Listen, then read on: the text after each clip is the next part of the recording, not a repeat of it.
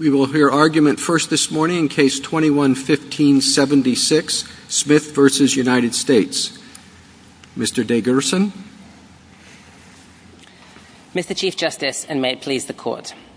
The government agrees that when it elects to take the question of venue before a jury and fails to satisfy its burden of proof, a judgment of acquittal is the appropriate result and the government is barred from seeking re-prosecution. The jury instruction it agreed to in this case on JA 113 states exactly that. If the government fails to establish proper venue for any count, you must find the defendant not guilty as to that count.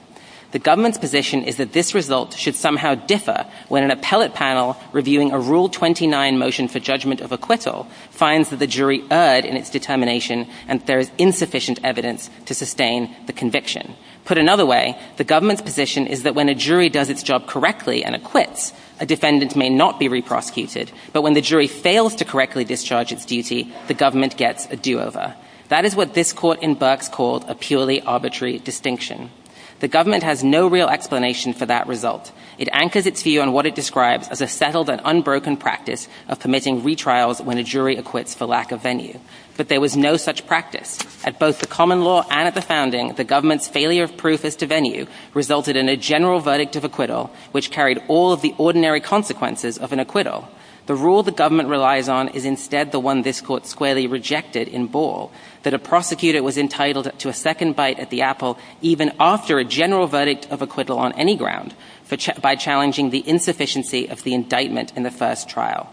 But if the framers rejected that rule for purposes of the Fifth Amendment, they absolutely would have done so for violations of the venue right. As Justice Story explained, the venue right was an area where the framers sought to leave as little discretion in the government's hands as possible. There is no reason to think that the framers would have singled out venue as the one issue that goes to a jury, but the government's failure of proof does not yield an acquittal, but rather a do-over. At bottom, an insufficiency of the evidence determination, whether by a jury, a judge, or an appellate panel, must lead to a judgment of acquittal. I welcome the Court's questions. When we normally have constitutional errors at trial, isn't our rule a mistrial or a retrial? That's correct, Your Honor, but the venue right is, I think, fundamentally different to all other kinds of rights, because what it means to violate the venue right is that the government fails to satisfy its burden of proof before a jury. So it's not that the defendant has to show his right was violated. The meaning of the violation is the failure to satisfy the government's burden. And then the question is, what should the consequences of that be? And the consequences of that, at common law and at the founding were the same as when the government fails to satisfy its burden of proof. How is it any different from other constitutional errors? It's different in that sense, that the meaning of the violation is that the government has a burden that it takes to the jury as to establish venue. And if it fails to do that, that is a violation of the venue right. And so no other constitutional. So how do you know that in a general verdict? You don't know it in a general verdict, and you didn't know it at the founding. The long-standing practice has always been to take the question of venue to a jury, and that yields a general verdict and a judgment of acquittal. And so at the founding, venue had equal status to anything else. If for any reason, if the government fails on one of the conduct elements, if the government fails as to an affirmative defense, if the government fails as to a venue, the result was a general verdict of acquittal. And the government agrees that's what happens in this case. That was the jury instruction it submitted to. In this case, it said you must find the defendant not guilty. That's very likely what happened as to one of the counts here. So is it your position that venue is an element? I mean, I saw that assertion in your cert petition, but for some reason it wasn't in your briefs here. So is that the position that you're taking in this case? I think the word element is sort of a word of many meanings, but if by element you mean something that the government bears the burden of proof, and if it fails the burden of, that it must establish that, and fails that, to establish that. I guess I mean, you're setting up an argument that, if a jury decides it, and as a result you say, if the jury was wrong because it's reversed on appeal, then there would be no retrial. We've said that with respect to elements, but elements have to be presented to a jury, and they have to be proven beyond a reasonable doubt. I don't know that venue has to be presented to a jury in every case. Is that your position? No, it doesn't. So it's similar to an affirmative defense in that sense. It has All right, to be so if venue is not presented because it's not an element, I guess, what result? Does your argument change? If the defendant doesn't ever present venue, then venue is waived. And it could never even go to the jury. So you're saying if a judge did, because I understood your original comments to say, if the judge got it wrong as well, you would have the same answer. But if it's a sufficiency determination. So if when it is put in issue by the defendant, and the government takes it to the jury like it did in this case. So we put it in issue at the indictment stage and said this indictment should be dismissed for lack of venue. The government said, no, this is actually a fact question. We should take it to the jury. The jury should decide. The government went to the jury. The government agrees that if the jury had then acquitted, that's the end of the story. Does it matter that it's do you contest that the standard of proof is different for venue than it is for elements? No, but the standard of proof for affirmative defenses is different than it is for elements. And affirmative defenses are also something where the defendant has an initial burden to put it in issue. And then if the government fails to satisfy its burden of rebutting the defendant's affirmative defense, then it's a mistrial and you could do it over, no? No, it's an acquittal. That's this court's decision in Burks. And so that leads to an acquittal. And just as in Burks here, this case, I think, is in that sense on all fours with Burks. The jury in Burks got it wrong.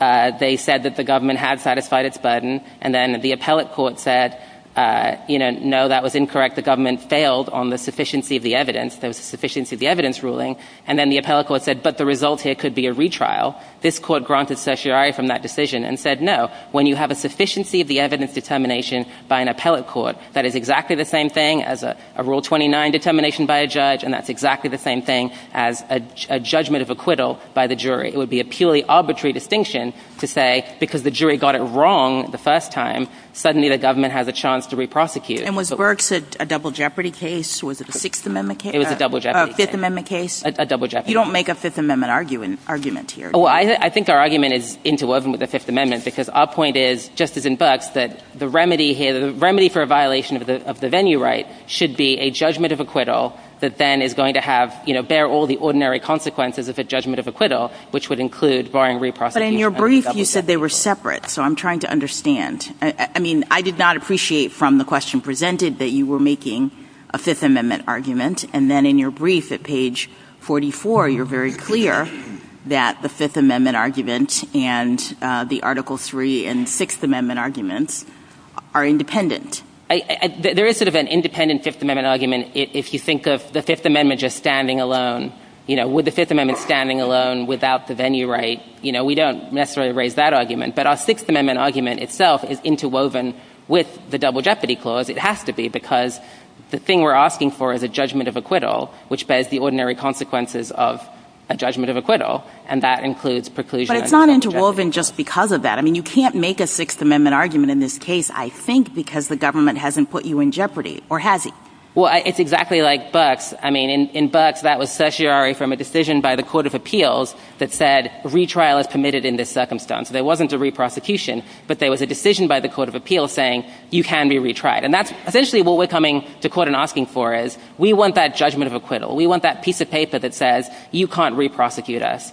And what the 11th Circuit gave us is the opposite. It gave us a piece of paper that says the government can re-prosecute you. You don't have the ordinary effects that you'd get with a judgment of acquittal. And so that's the injury that we're suffering here. And so what we're saying is the remedy here should be that judgment of acquittal, that piece of paper that allows us to entitles us to the subsequent defense. Counsel, do you have any decision from the founding era that actually precluded retrial based on a prior verdict of improper venue?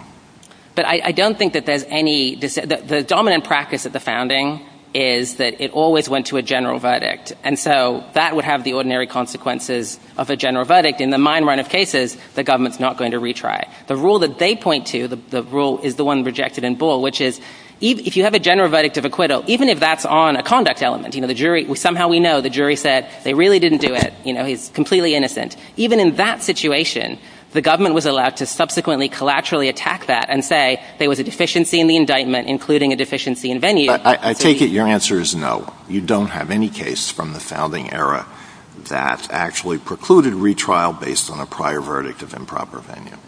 I mean, I think you wouldn't really know whether it's a prior verdict, just like today, a prior verdict of an improper venue, because you would have a general verdict of acquittal. So you wouldn't know if that verdict of acquittal was based on, venue or something else. Do you dispute the argument that there are many treatises from the founding era and extending into the 19th century that say, quite from respected authorities, Blackstone, et cetera, that say that a reversal based on improper venue does not preclude retrial?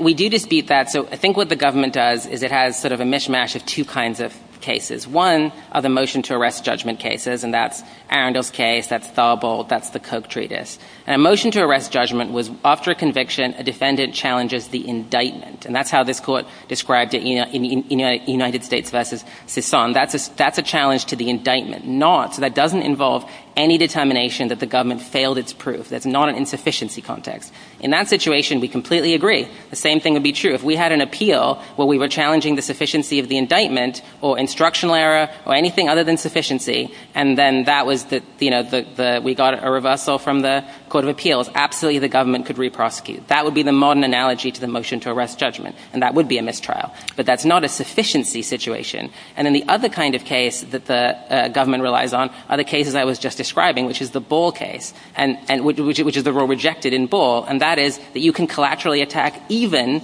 any kind of judgment of acquittal by saying there was no venue. What the government does not have is any case in the common law at the founding that treats a venue acquittal as of lower status than other kinds of acquittals. They were treated in equal status and had exactly the same kinds of effects. Those effects may now have changed over time as double jeopardy jurisprudence has changed, but they were always of equal status. And the government agrees they're of equal status today when it goes to a jury. It just says, on appeal, somehow the rule should be different. And I almost think it's a non sequitur. Well, part of your argument seems to be based on the original understanding of the venue and vicinage clauses, but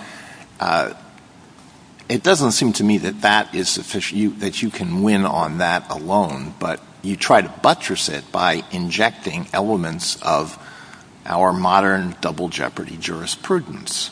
So you have kind of a hybrid argument. If we look just at our modern double jeopardy case law, have we said that retrial is barred when there is a reversal on appeal on a ground that does not concern the culpability of the defendant?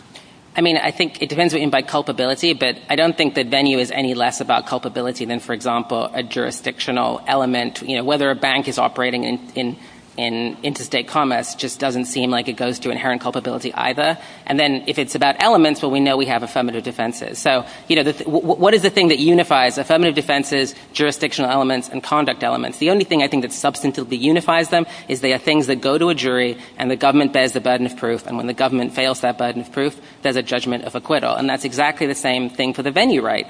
And what the government is basically saying is the venue right has some special status where it just is exempt from that. And then it's saying, in addition, it only has that special status on appeal. If it went to the jury, we're happy to treat it in exactly the same way. We're happy to submit jury instructions that allow for general verdicts, that allow for preclusion. But on appeal, the result somehow could be different. And I just don't think that follows.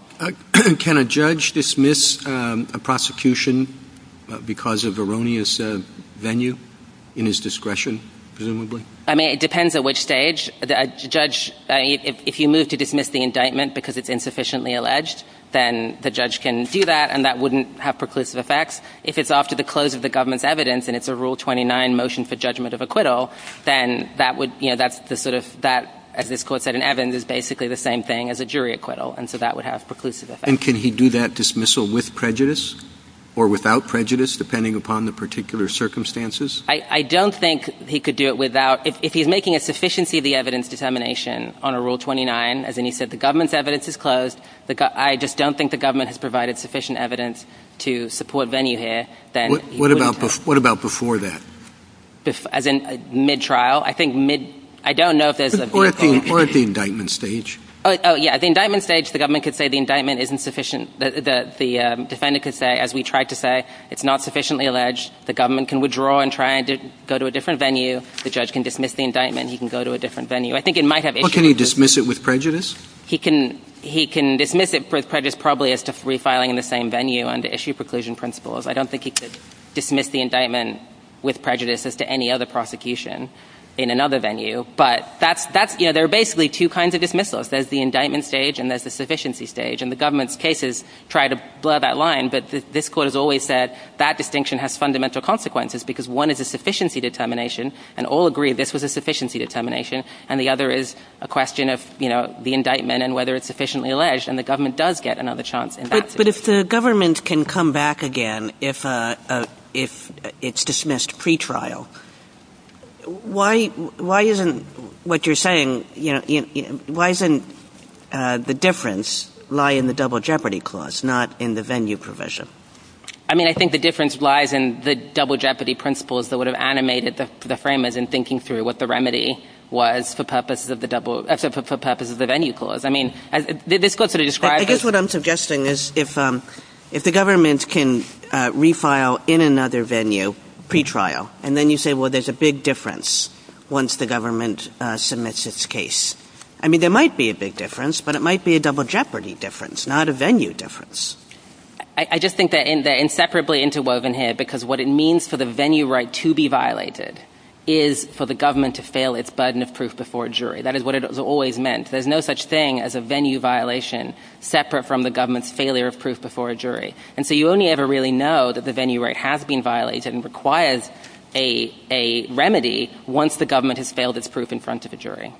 Why can't the remedy just be to vacate the conviction? I mean, what you're asking for is a vacater plus a statement by the court that you can't be retried. And I guess Justice Kagan's point is, why don't you get that one when the government tries to retry you, and then you invoke double jeopardy? I mean, in Burks, that's not what this Court did, but I guess at an absolute minimum, we would need, we couldn't have a decision on the books that the 11th Circuit saying we don't have the ability to assert double jeopardy. So at a minimum, then the I don't think that – is that what the 11th Circuit said in this case? It just said you're not entitled to a statement from the judge right now that says you can't be reprosecuted. I don't think it made a double jeopardy holding. I guess I read the 11th Circuit's decision as saying that the remedy is vacator, and so the government gets to retry. Counsel, I want to go back to your discussion with Justice Alito about Arundel's case and some of the original materials. I understand your position is that those cases allowing retrial for improper venue were challenges essentially to the sufficiency of the indictment. But I would have thought that we'd still have some cases where, as in this case, a jury found venue improperly, and there would have been an appeal taken afterwards by the defendant, as you have.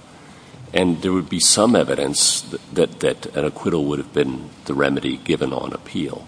But I didn't see that in your briefs. So what's your understanding as to why that evidence doesn't exist? I mean, the criminal appellate right has only existed, since 1891. So the early case, the common law and the founding, there was no criminal right of appeal. So this is sort of all a little bit sui generis. And the way that this Court has aligned that fact is it said, as in Burks, when you have an appellate reversal for insufficiency of the evidence, that functions like a jury acquittal would at the founding. And what we do have is, evidence that jury acquittals of the founding, on the basis of venue had all the same. I understand that, but your answer, I think, is there is no right to appeal until 1891 in this country. Right. I mean, how about a common law? No cases either way, basically, for that reason. Right. How about a common law? Right. There wasn't Same thing. Exactly. Okay. All right. Exactly. Counsel, your argument today is a bit different than your brief. I think you're right, the two are interwound, but this is really not a venue clause, Article 3, or a vintage clause of the Sixth Amendment. This is really a double jeopardy argument. Justice Jackson asked that, and you keep saying, well, no, I'm not making an independent one, but it's totally that. A judge can, on the sufficiency of the element, there could be a motion to dismiss before trial, and if it's denied, we don't require an acquittal then. Or if the judge grants it, it goes up on appeal and we reverse it and it goes back because there wasn't a trial before the jury, correct? Correct, right. So if there's a motion to dismiss for lack of venue and the judge grants it and there's an appeal by the government and it's not a judgment of acquittal, the government can then try the case, correct? Right. It's when. So really the issue is what happens after a jury finds that the government has not met its burden of proof. That's the point you're trying to make, correct? Absolutely. And that's how we framed it in the petition and throughout our briefs. So what you're saying is if for the only thing that's generally submitted to the jury is either elements or affirmative defenses or venue, if the jury has acquitted or if the jury has convicted and an appellate court says the evidence was insufficient, we don't permit the government to retry the case. Correct. And so you're saying this is no different than an affirmative defense that sometimes is proven by a preponderance of the evidence. If the court says the judge was wrong on an affirmative defense because the evidence was sufficient or insufficient to disprove it, then they can't try it again. Mm-hmm. That's Bugs. And you're saying we should apply the same principle. Any issue that has to be submitted to the jury, that the jury finds, and then an appellate court says it was insufficient, that should be the end of the case. I think that's your argument. Exactly. So what do we do with all the statements in the common law among jurists here, including Justice Story, that do say that if an issue is about insufficient venue or that venue is not right, that retrial is the norm? That's not what the historical sources say. I mean, the government does a sort of crafty job of piecing together like two different kinds of cases, and, you know, it sort of makes it seem like there is this line of break separating. that down for me because it was more convincing to me than you're letting me believe right now. But go ahead, break it down. So first of all, the government starts by talking about the sort of cases like Arundel's case, the Koch treatise, and Tharbot, which are the motion to arrest judgment cases. And motion to arrest judgment, as this court said in United States versus Sisson, this is what it said: for the purpose of this case, the critical requirement is that judgment can be arrested only on the basis of an error appearing on the face of the record and not on the basis of proof offered at trial. And then at footnote 10, it explains face of the record basically means the indictment and the official documents. So motion to arrest judgment cases necessarily are not insufficiency cases. So the Koch treatise, Arundel's case, all of those things totally consistent with our rule, which is the rule you were just describing earlier. If it's at the indictment stage, it's a mistrial. Those are not sufficiency cases. Then the government slips into talking about this rule, which is the rule rejected in Ball, which is that a prosecutor in a second prosecution is always entitled to basically challenge the sufficiency of the indictment, not just on venue grounds, but on other kinds of grounds too. And even if you have a general verdict of acquittal that goes to culpability, you know, the guy didn't do it, you still get to re-prosecute him based on challenging the sufficiency of the indictment. Their own sources, like the Holmes case, describe that rule as monstrous, and Ball squarely rejects it. So their idea is that somehow now needs to be imported into thinking about the venue clause, even though we know that the framers thought the venue clause was fundamentally important and required additional protection. So I don't think that makes sense. But even on its own terms, it doesn't make sense because the government doesn't believe in that rule even now. The government doesn't think that the second prosecution can be initiated on the basis of challenging a venue in the first prosecution when there's a general verdict of acquittal. So it doesn't think that rule applies generally. It somehow thinks it applies just for trying to understand what happens when you're on appeal and you get a reversal on insufficient evidence of venue. And I just don't even see how that follows. And all of that leads to the big thing that's lacking, I think, in the government's case, which is anything which says, you know, if they had lots of cases that said venue conventionally went to special verdicts and when you got an acquittal just on venue, everyone just re-prosecuted. But they don't have anything like that. And in fact, special verdicts would not that typical of the founding, and a court couldn't even require a jury to enter a special verdict. So there just wasn't any distinction being made between venue and other kinds of elements. They had equal status at the common law and at the founding, and the rule that the government pieces together just isn't accurate when you really dig into those sources. Thank you. Other than the speedy trial right and the double jeopardy right, can you think of any example where a retrial is not sufficient to cure the violation of a criminal right?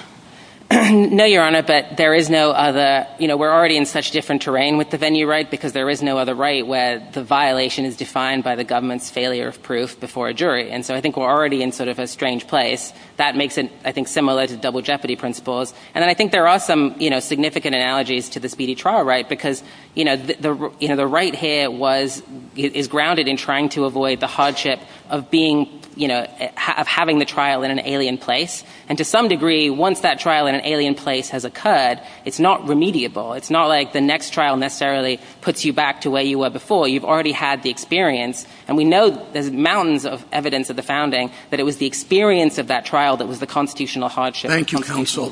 Justice Thomas? Justice Alito?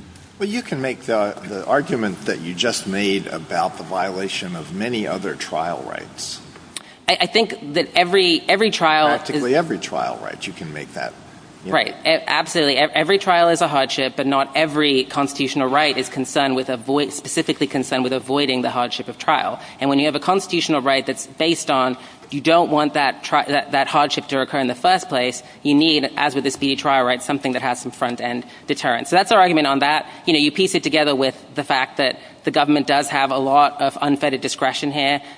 As William Grayson described it, an absolute uncontrollable power of a venue. I think that requires some more front-end deterrence. And then you add in the fact that, of course, the venue right is already fundamentally different. When you put all of those things together, I think acquittal is the appropriate remedy.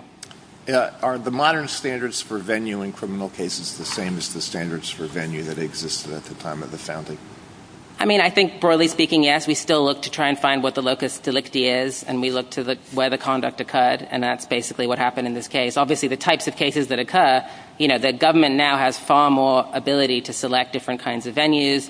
Congress has expanded the power of the government to do that, so you have this issue arises more and more. But ultimately, you still look to the locus delicti. Justice Sotomayor? Justice Kagan? Was the right really about the burden of a faraway trial? I thought it was much more about having a jury that knew the details of your crime and was of your community. It was about both, and the founding documents describe a lot of the time the hardship of trial in an alien place. That's how this court described it in United States versus Johnson. But they also describe it as the potential unfairness of the conviction because you can't get your witnesses, because there's all sorts of hardships that come there. And I think as to both of those, we think that acquittal aligns with the purpose. Acquittal is the only thing that has that front-end deterrence, and acquittal is the only thing that prevents the kind of forum shopping that the framers were acutely aware of. This is the rare area where we just know that there was egregious governmental abuse, egregious governmental practice that was happening in the founding era. So the idea they would have just thought, well, venue, this is this thing of lower status that we leave at the government's grace, just seems highly implausible. Justice Gorsuch? What do you understand the proper burden of proof of the government to be in venue cases? I'm not. I think that there is the historical evidence of that is extremely muddled. I think it would be great fodder. That's why I'm asking you. I think it would be a great fodder for another cert petition, Your Honor. But I don't think anything turns on it in this case because, as we've been discussing, there are things like affirmative defenses where the burden of proof is not necessarily beyond reasonable doubt, and it's still the key thing is that it goes sufficiency. to the jury. I got it. Okay, and then. What about the Chief Justice asked you about transferring the case? As I understand it, under the criminal rules of procedure, at least currently, that's hard to do without the defendant's consent. What do we do about that? I think that a defendant has to basically put venue in issue, and the way it typically does that is by doing it at the indictment stage. And at the indictment stage, if the government says, you're absolutely right, this is in the wrong venue, the government can withdraw. The trial hasn't begun. Can it do it unilaterally, or does it require the defendant's consent? I think at the indictment stage, it can just withdraw the indictment and refile somewhere else. Right. Okay, thank you. Justice Kavanaugh? Justice Barrett? Justice Jackson? Yeah, I just think there's something conceptually strange about going from being tried in an improper venue to being fully acquitted.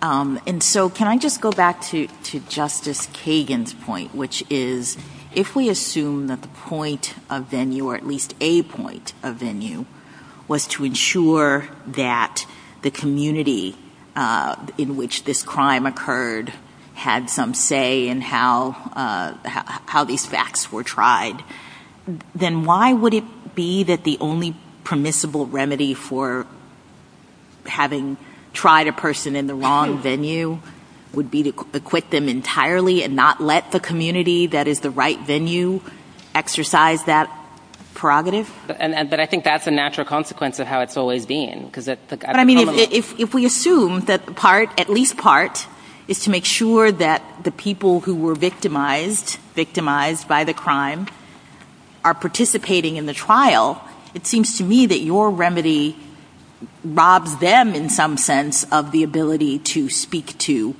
the crime and the issue, because you say the person who may have done this can't be retried if he's tried in the wrong place. So what do we do about that? The law has always sort of has sort of balanced that and basically said that the defendant's right to venue is more significant. That's a natural. And the community's right to participate in the trial? Because that's what would happen. I mean, you would at the common law and at the founding, if the government initiates the prosecution in the wrong venue, takes it to the jury, and there's an acquittal, that's the end. If there's an acquittal, the government doesn't then go and get to say, well, now the next community gets to try. But isn't that the balancing scenario?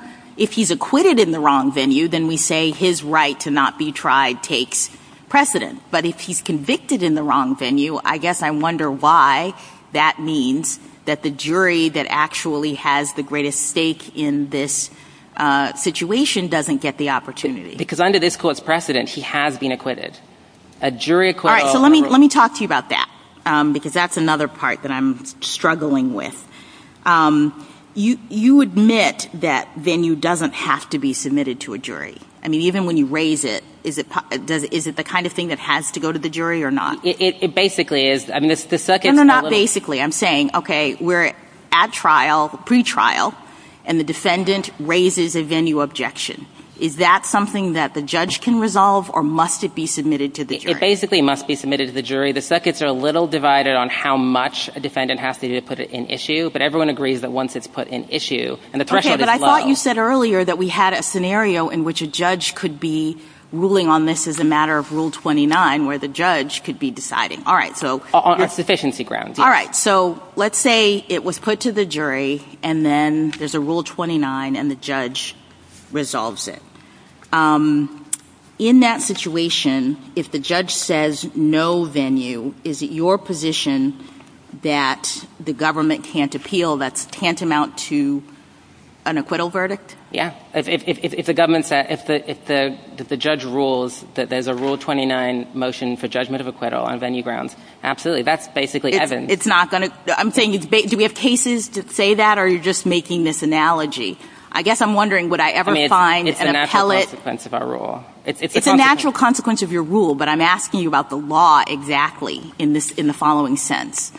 Would an appellate court ever be called upon to decide whether the judge was correct on a J&OV Rule 29 motion in the defendant's favor on venue grounds? They shouldn't be. I mean, the circuits are divided on... So if I find those cases, you lose? No, but the circuits currently are divided. I mean, there's lots of circuits that have a retrial rule on appeal, just like the 11th Circuit. And so I'm sure there'll be lots of examples where judges in those circuits do exactly that, and the result is that it doesn't, qualify as an acquittal in the same way.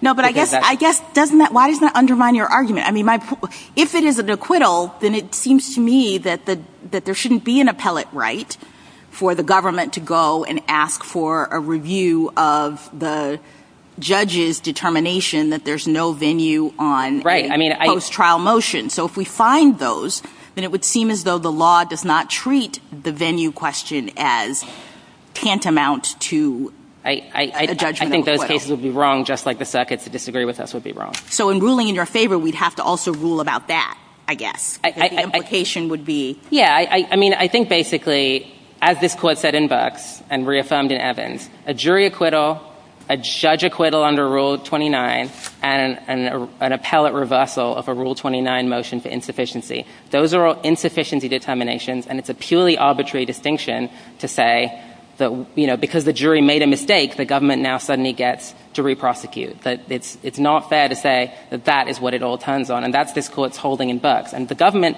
in this case, at JA 113, 114, said to the jury, acquit. If you find we didn't bear our burden of proof here, you should acquit. They agree that bars re-prosecution, and they're saying there should be exactly the arbitrary distinction that this court rejected in Burks for venue. And there's no basis for thinking venue should be treated differently, because venue has never been treated differently historically at the common law. It's always except insofar as our law might allow the government to raise venue questions on appeal if ruled on by a judge.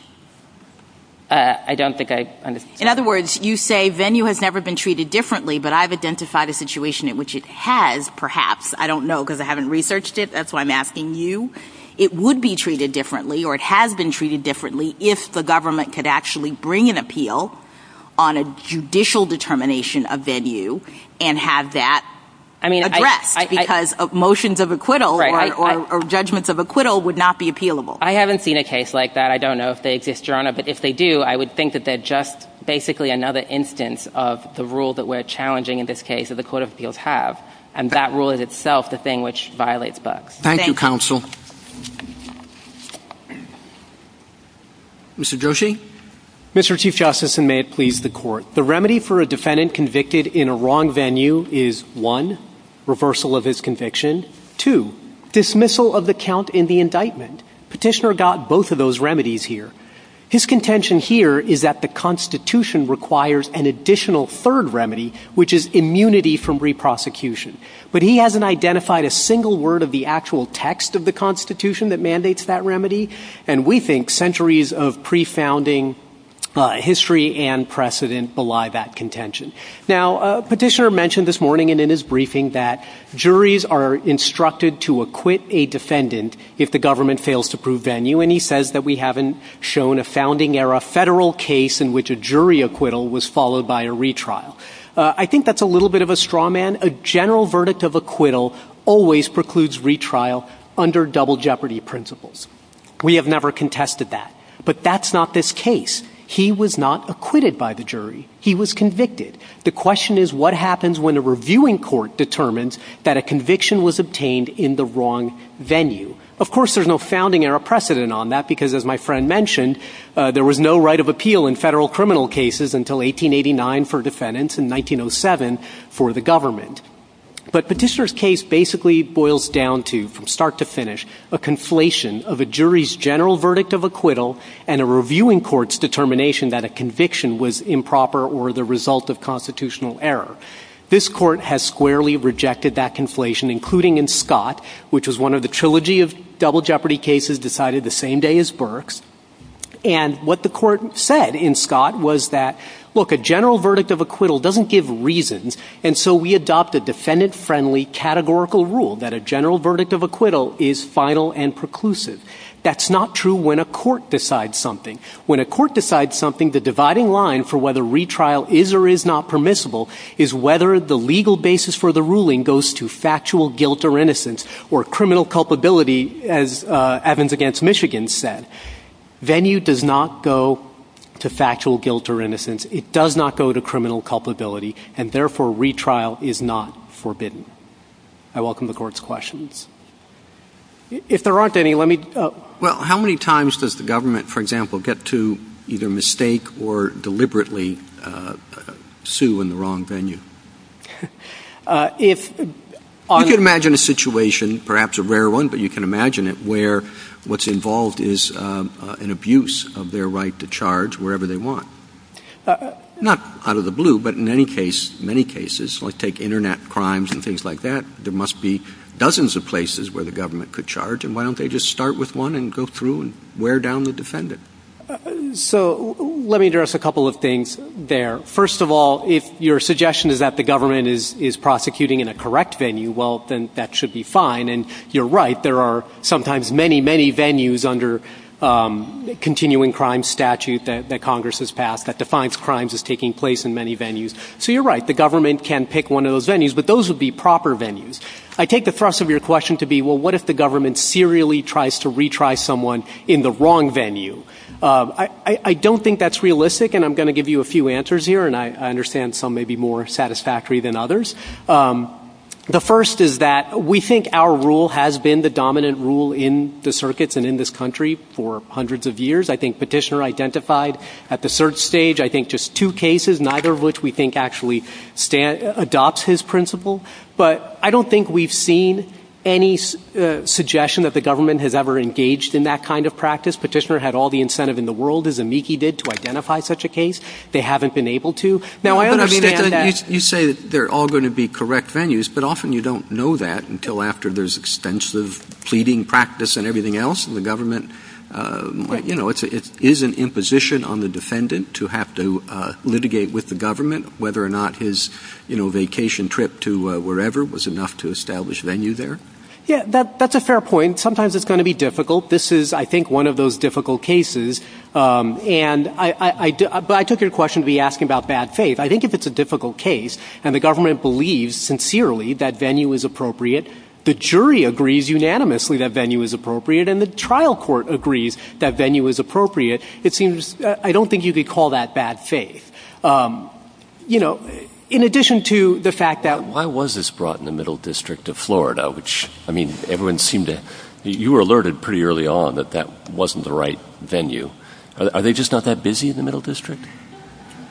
So this was brought in the Northern District. Sorry, the Northern District. It should have brought in the Middle District or in Alabama. Yeah. I apologize. I got the wrong district. So apologies to the Middle District of Florida. They're obviously very busy. Maybe the Northern District isn't.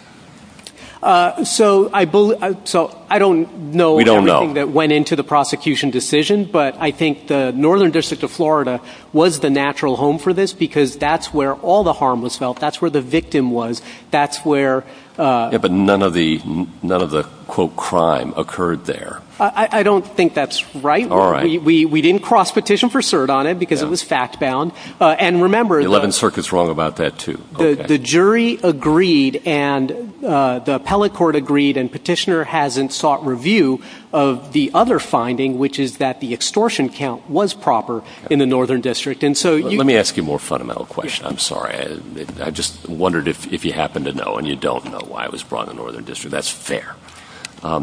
Your colleague on the other side makes an interesting point about Arundel's case and the other authorities you cite, that those had to do with challenging the indictment, arresting the indictment, and not after a sufficiency of the evidence determination by the fact finder. What say you? So I'm not sure that's right for a couple of reasons. One is that, and I admit this is I couldn't find the author. It might be Lord Hale. It might be someone else, but it's an annotation to Cook on Littleton. It's in a footnote clearly added by the editor, so at a later time, but in the early 1800s, or even earlier. It's undated. But it makes the point that arrest of judgment and appeal are essentially treated the same for these purposes. And on that point, my second point is... How could that be if there was no appeal? Maybe you can explain that. So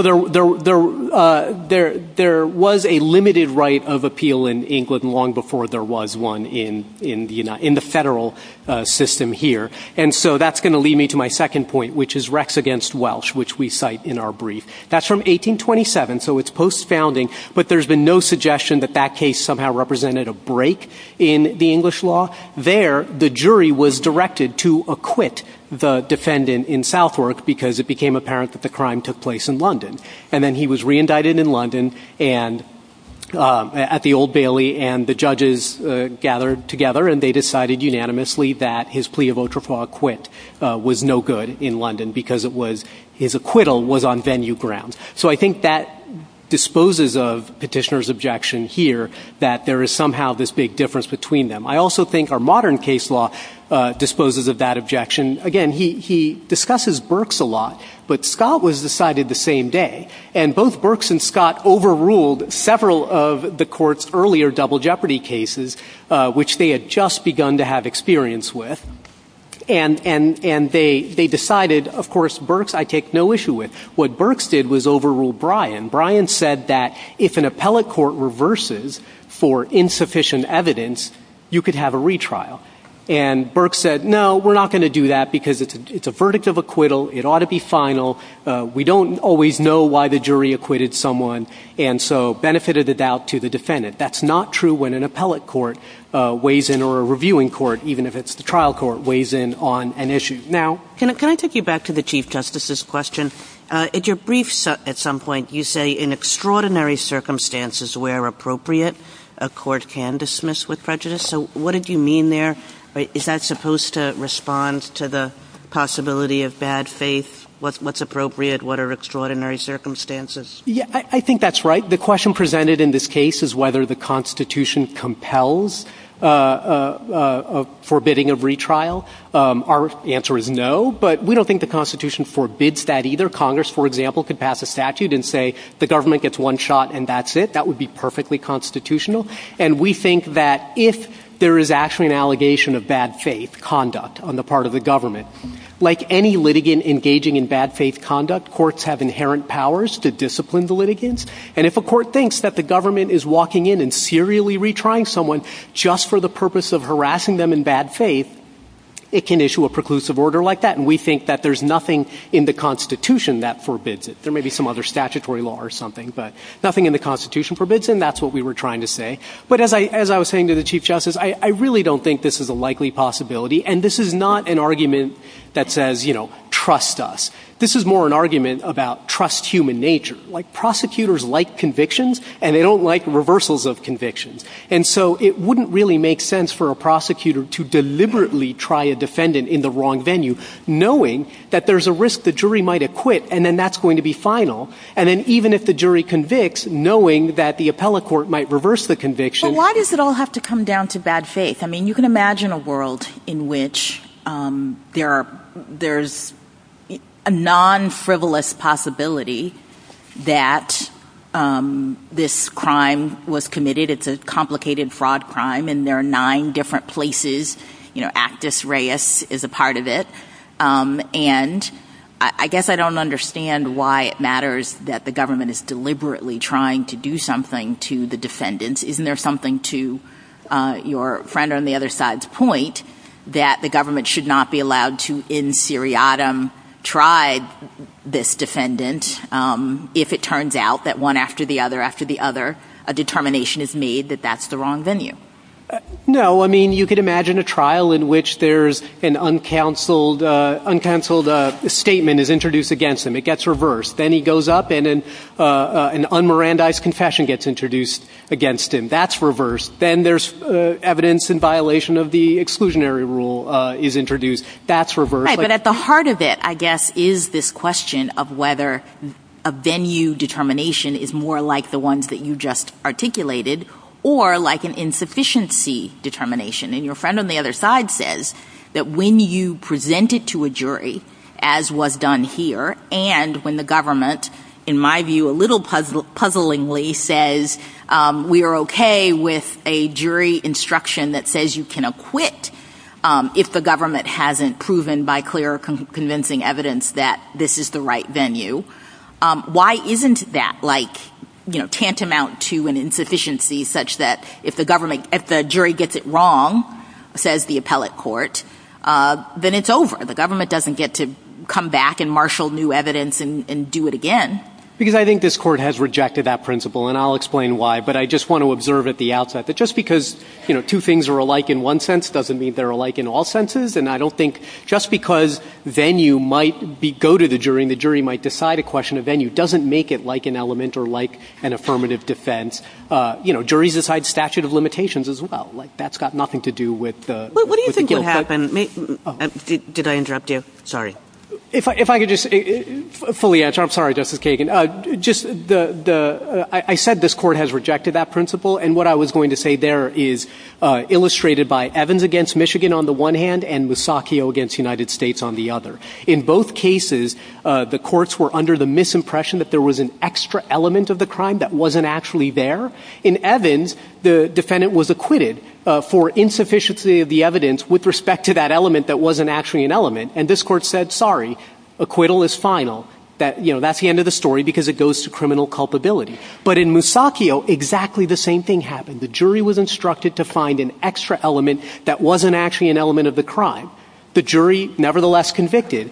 And on appeal, the defendant said, hey, insufficient evidence for this element that's not actually an element. And this court said, we don't care. It's not actually an element. You're on appeal now. And as a legal ground, like because it's not actually an element, you're not going to get your conviction. You're missing the point there. If the jury convicts and convicts wrong, you can get a new trial. But if it acquits, that's the whole purpose of the double jeopardy clause. And we did, and repeatedly in Burke and other cases we have said, the double jeopardy clause forbids a second trial for the purpose of affording the prosecution another opportunity to supply evidence which it failed to muster in the first proceeding.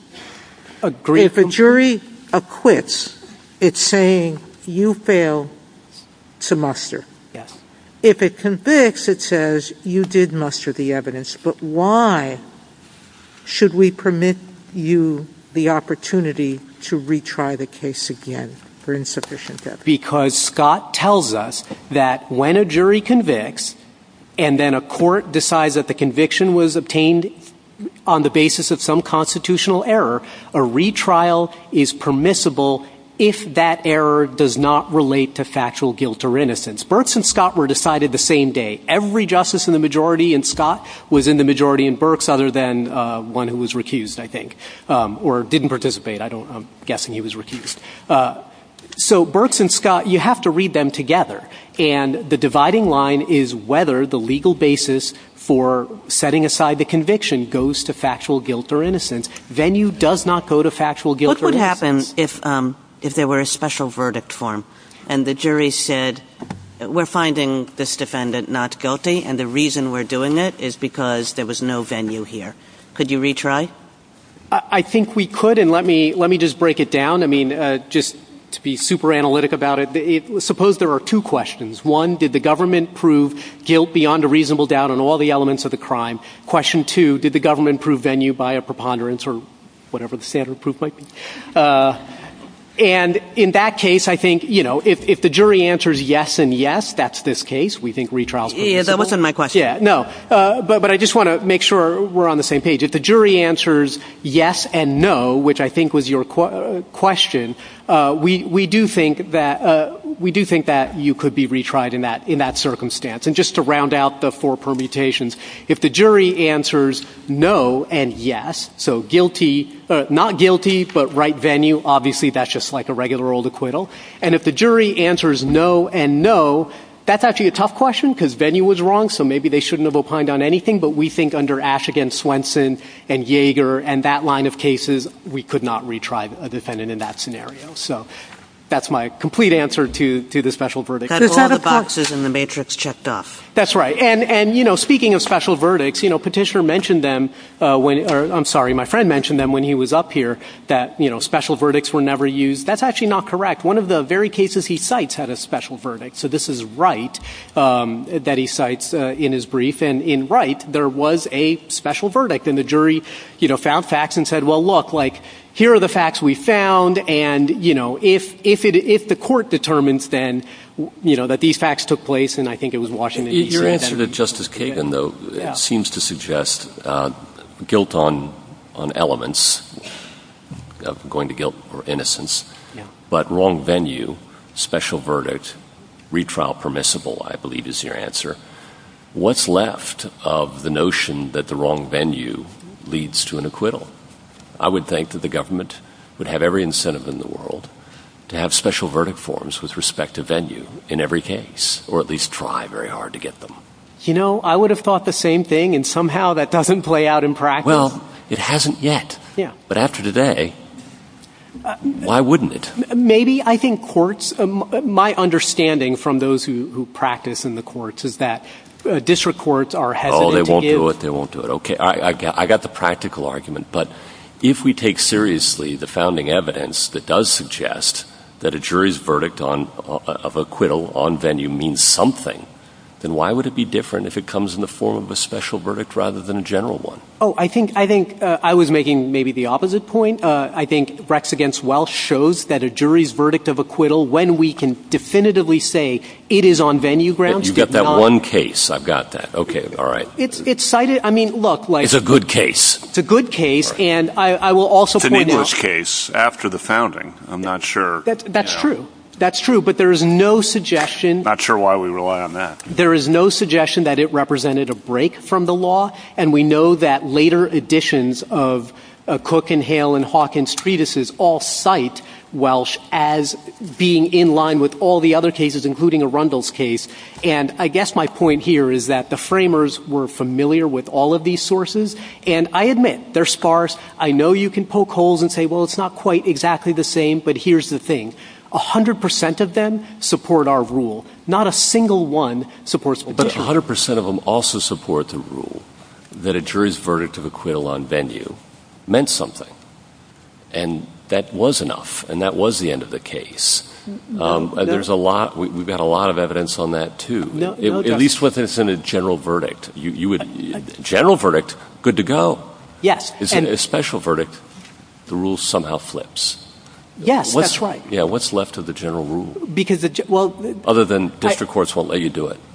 I think you've got the general rule wrong. We think the general rule was that an acquittal, if it was on venue grounds, as in Welsh, did not preclude retrial. But a general verdict of acquittal categorically precludes retrial under the Double Jeopardy Clause. This Court in Scott, I think it's footnote 5, it might be footnote 4, I can't remember, specifically said that that is an American rule that postdates the founding and is a deviation from the original meaning of the Constitution, but well settled and we'll just keep it. So that rule is very defendant protective. It's the rule that was announced in Ball. But it's strange that petitioner relies on Ball because Ball actually involved 3 defendants. One was acquitted initially. The other 2 were convicted. It comes up to this Court in 1891 when appeal is allowed, finally, and this Court says venue was bad. It wasn't adequately alleged, reverses the convictions. It goes back down. Venue is now adequately alleged, proved to be in the same venue, so not quite the issue here. All 3 are convicted again, as petitioner notes. It comes back up to this Court, and this Court says, all right, the defendant who was originally acquitted, his is bad. You can't retry him. Once he was acquitted, that was it. That's the end of the story. But the other 2, whose convictions we reversed because of failure to prove venue, those new convictions can stand. So I don't think Ball helps him all that much. All Ball does is establish the rule I just mentioned, the rule I mentioned in my introduction, which is that a general verdict of acquittal, yes, preclusive, final. It's different when the jury convicts, and then a reviewing court is determining that the conviction was obtained by constitutional error. Counsel, in that case, I had the same thought that Justice Gorsuch did and you did. I did a little research. We have a case that dissuades district court judges from doing special interrogatories. Because I, too, as a district court judge, never had someone ask me, and I wondered why. So there is a Supreme Court case that discourages special interrogatories in criminal cases, and I think that's the reason why. But you're now going much further, because you're suggesting to me that a whole bunch of special of issues like a dispute about the date a crime occurred and whether it's in the statute of limitations, you're suggesting that if a reviewing court found the government failed to supply sufficient evidence to negate a statute of limitations defense, that the government could try that case again and collect more evidence. Why not? Because you're saying there's an hour conviction. The reviewing court says, no, this didn't happen within the statute of limitations, that you could collect more evidence and have another go at it because that wasn't a decision on the sufficiency of the evidence. It's an affirmative defense, just like you're saying, treat it like venue. It doesn't go to the culpability. The guy did commit the crime just on a different date. And you're suggesting that you can, after a conviction, retry.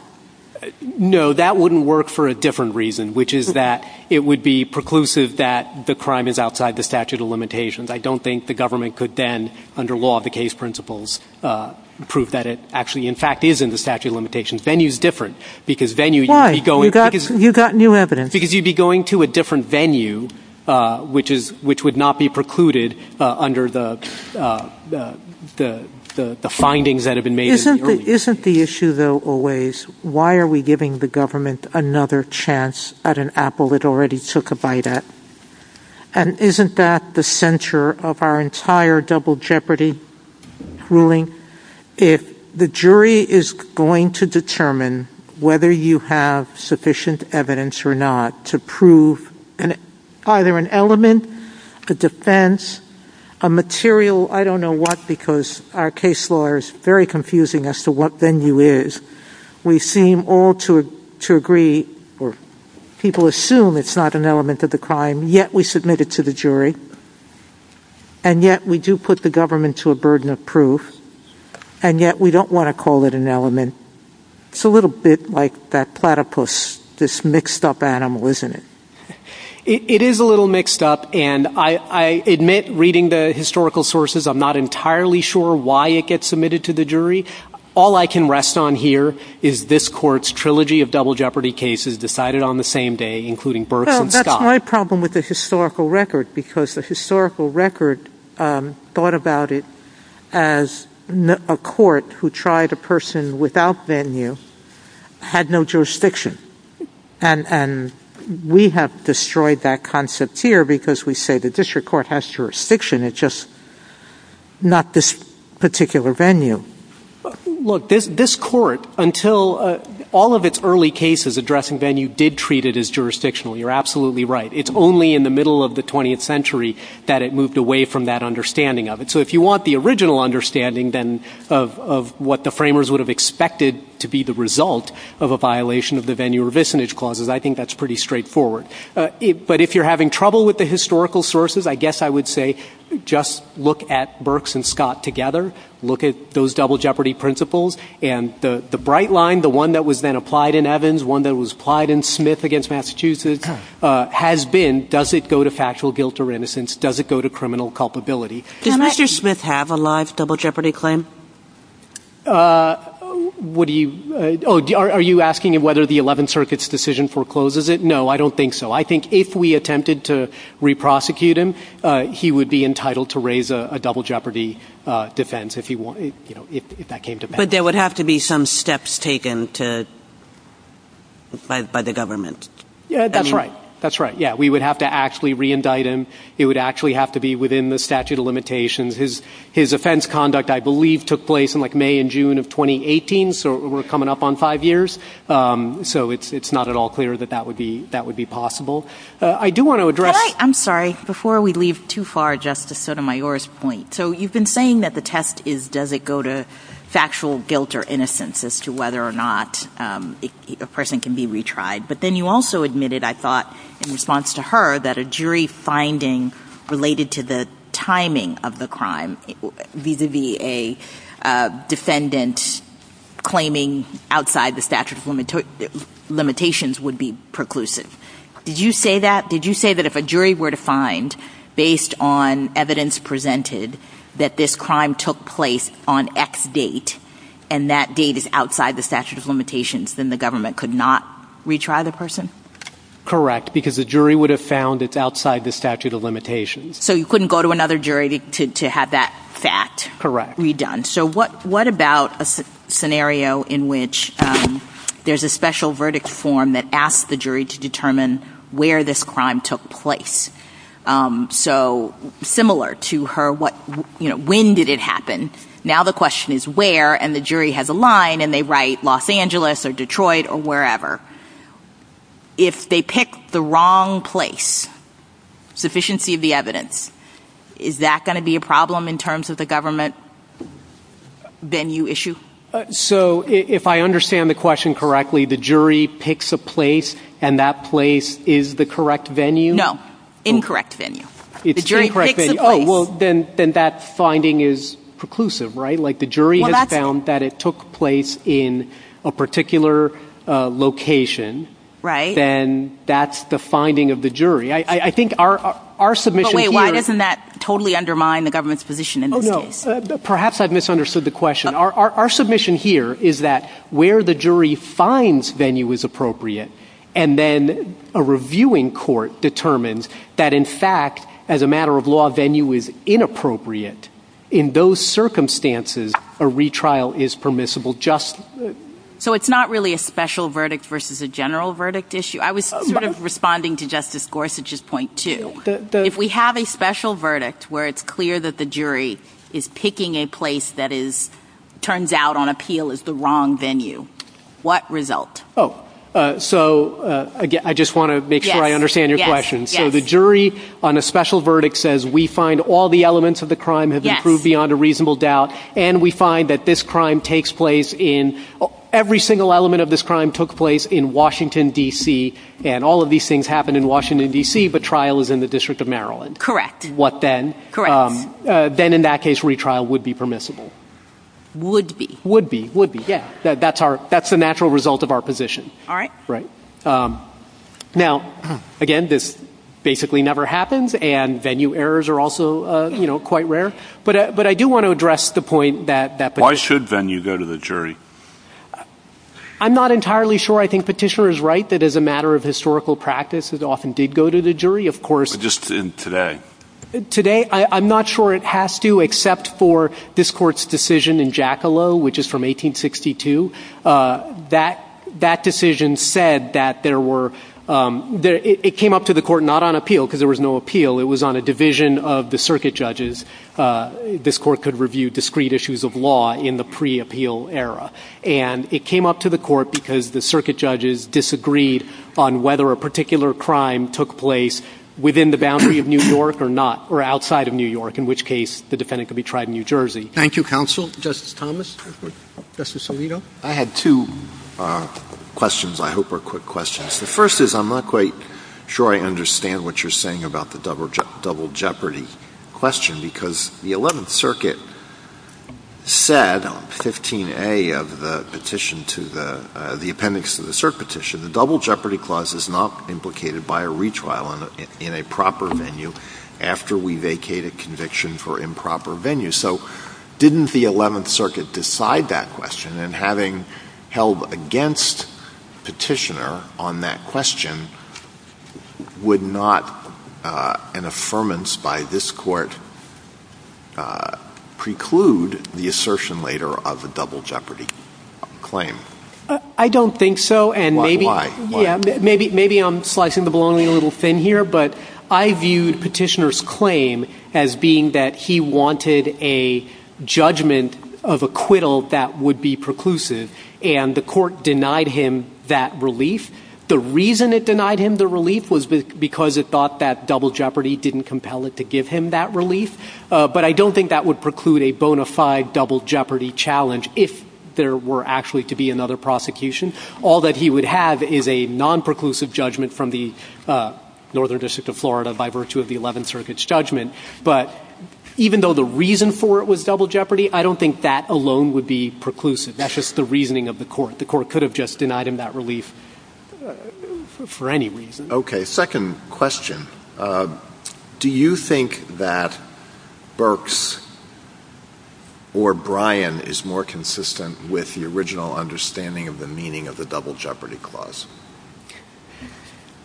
So we take Burks as it comes. Scott suggested that Bryan might have been more consistent with the original meaning, but we don't take an issue on that. I think even Scott accepted that the times had moved on and that a general verdict of acquittal, just full stop, is always preclusive. So if that's correct, I guess I'm going to add a third question. If that is correct, would we not have to extend our double jeopardy precedents even further beyond the original meaning of the double jeopardy clause in order to find that double jeopardy precludes retrial in a case like this where on appeal it is decided that that venue was improper? You would. You would have to stray further and create an exception to Scott's otherwise quite categorical rule. Anything further, Justice Sotomayor? Justice Kagan? Can you just finish your answer to my question? Yes. About why venue should go to the jury. You were in 1860. Yeah. So Jackalow was a division of authority on whether, like, all the facts were found by the jury, like it took place on this ship, which was docked here. It was an assault. But the question was whether it was within New York's territorial waters or without. And this court, on reviewing it, said, well, we actually don't know because we need to know where New York's boundary is in waters, and that's going to require some maps and facts that we don't have. So send it back for a new trial so that the jury can, like, get those facts and evidence. But Jackalow was very clear that the ultimate determination of venue was for the court, not the jury. So given Jackalow, it's puzzling to me why we continue to just send it to the jury, but, like, that's what we do. That's what prosecutors do. That's what we all do. Certainly nothing forbids sending it to a jury. And just like the extra element thing, we can send all sorts of things to the jury. And nothing forbids not sending it to a jury. You're just saying It's just the way it's developed. It's the way it's developed. Thank you. Justice Jackson? So I did not understand this to be a double jeopardy case, and I'm trying to understand, could we enter a judgment on the QP in this case on these facts that does not speak to this defendant's double jeopardy rights?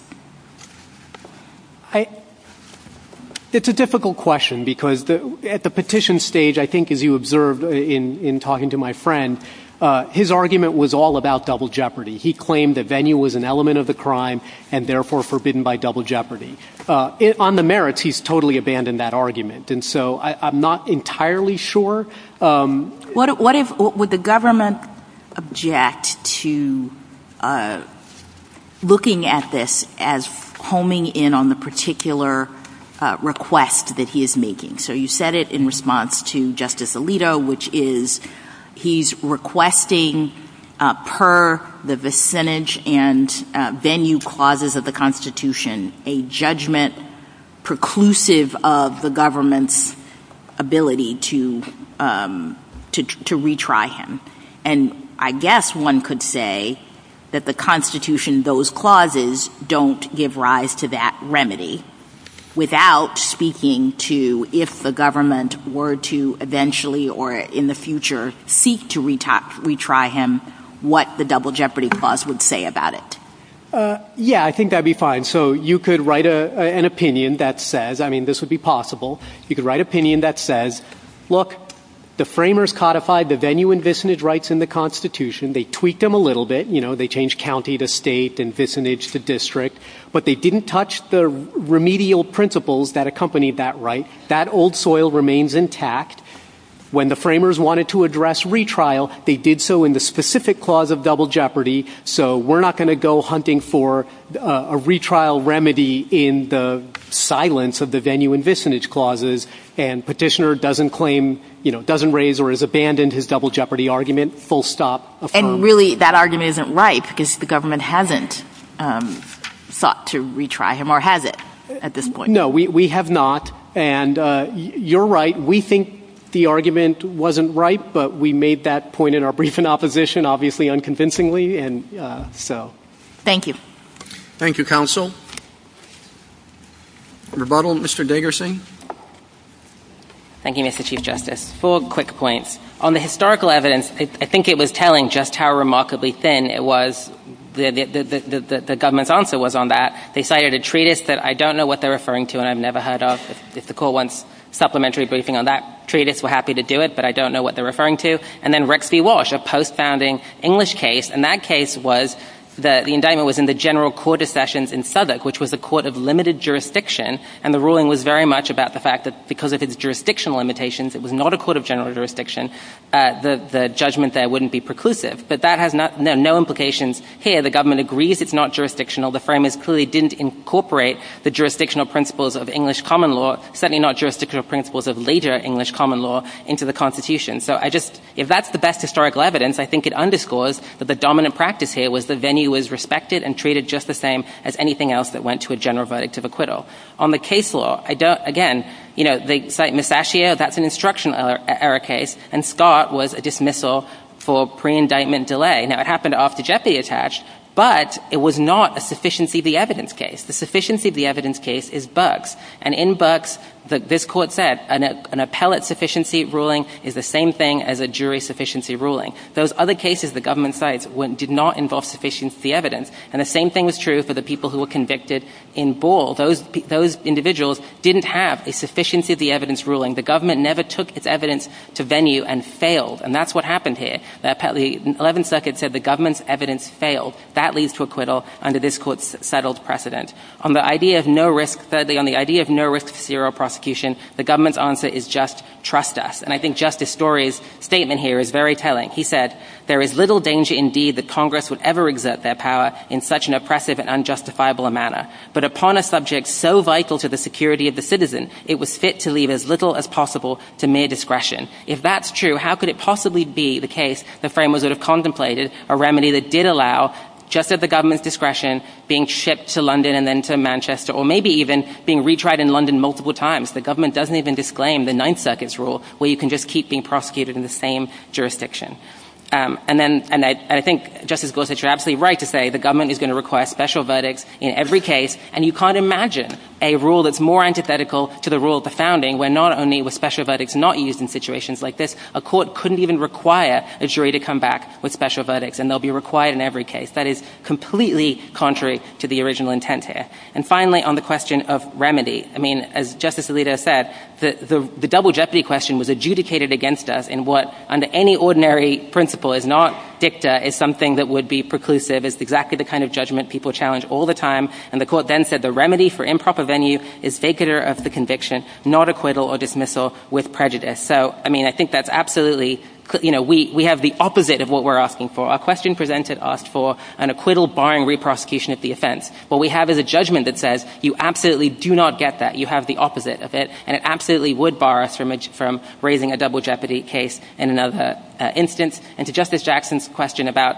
ripeness, this is exactly the same procedural posture as Burks, which was a double jeopardy case. In Burks, you had an order from the Court of Appeals basically saying the government's case fails on insufficiency of the evidence, but a retrial is permissible. That's exactly what the 11th Circuit did here. This court reviewed that on certiorari and reviewed and reversed on double jeopardy grounds. That is on all fours with what we have in this case. Thank you, counsel. The case is submitted.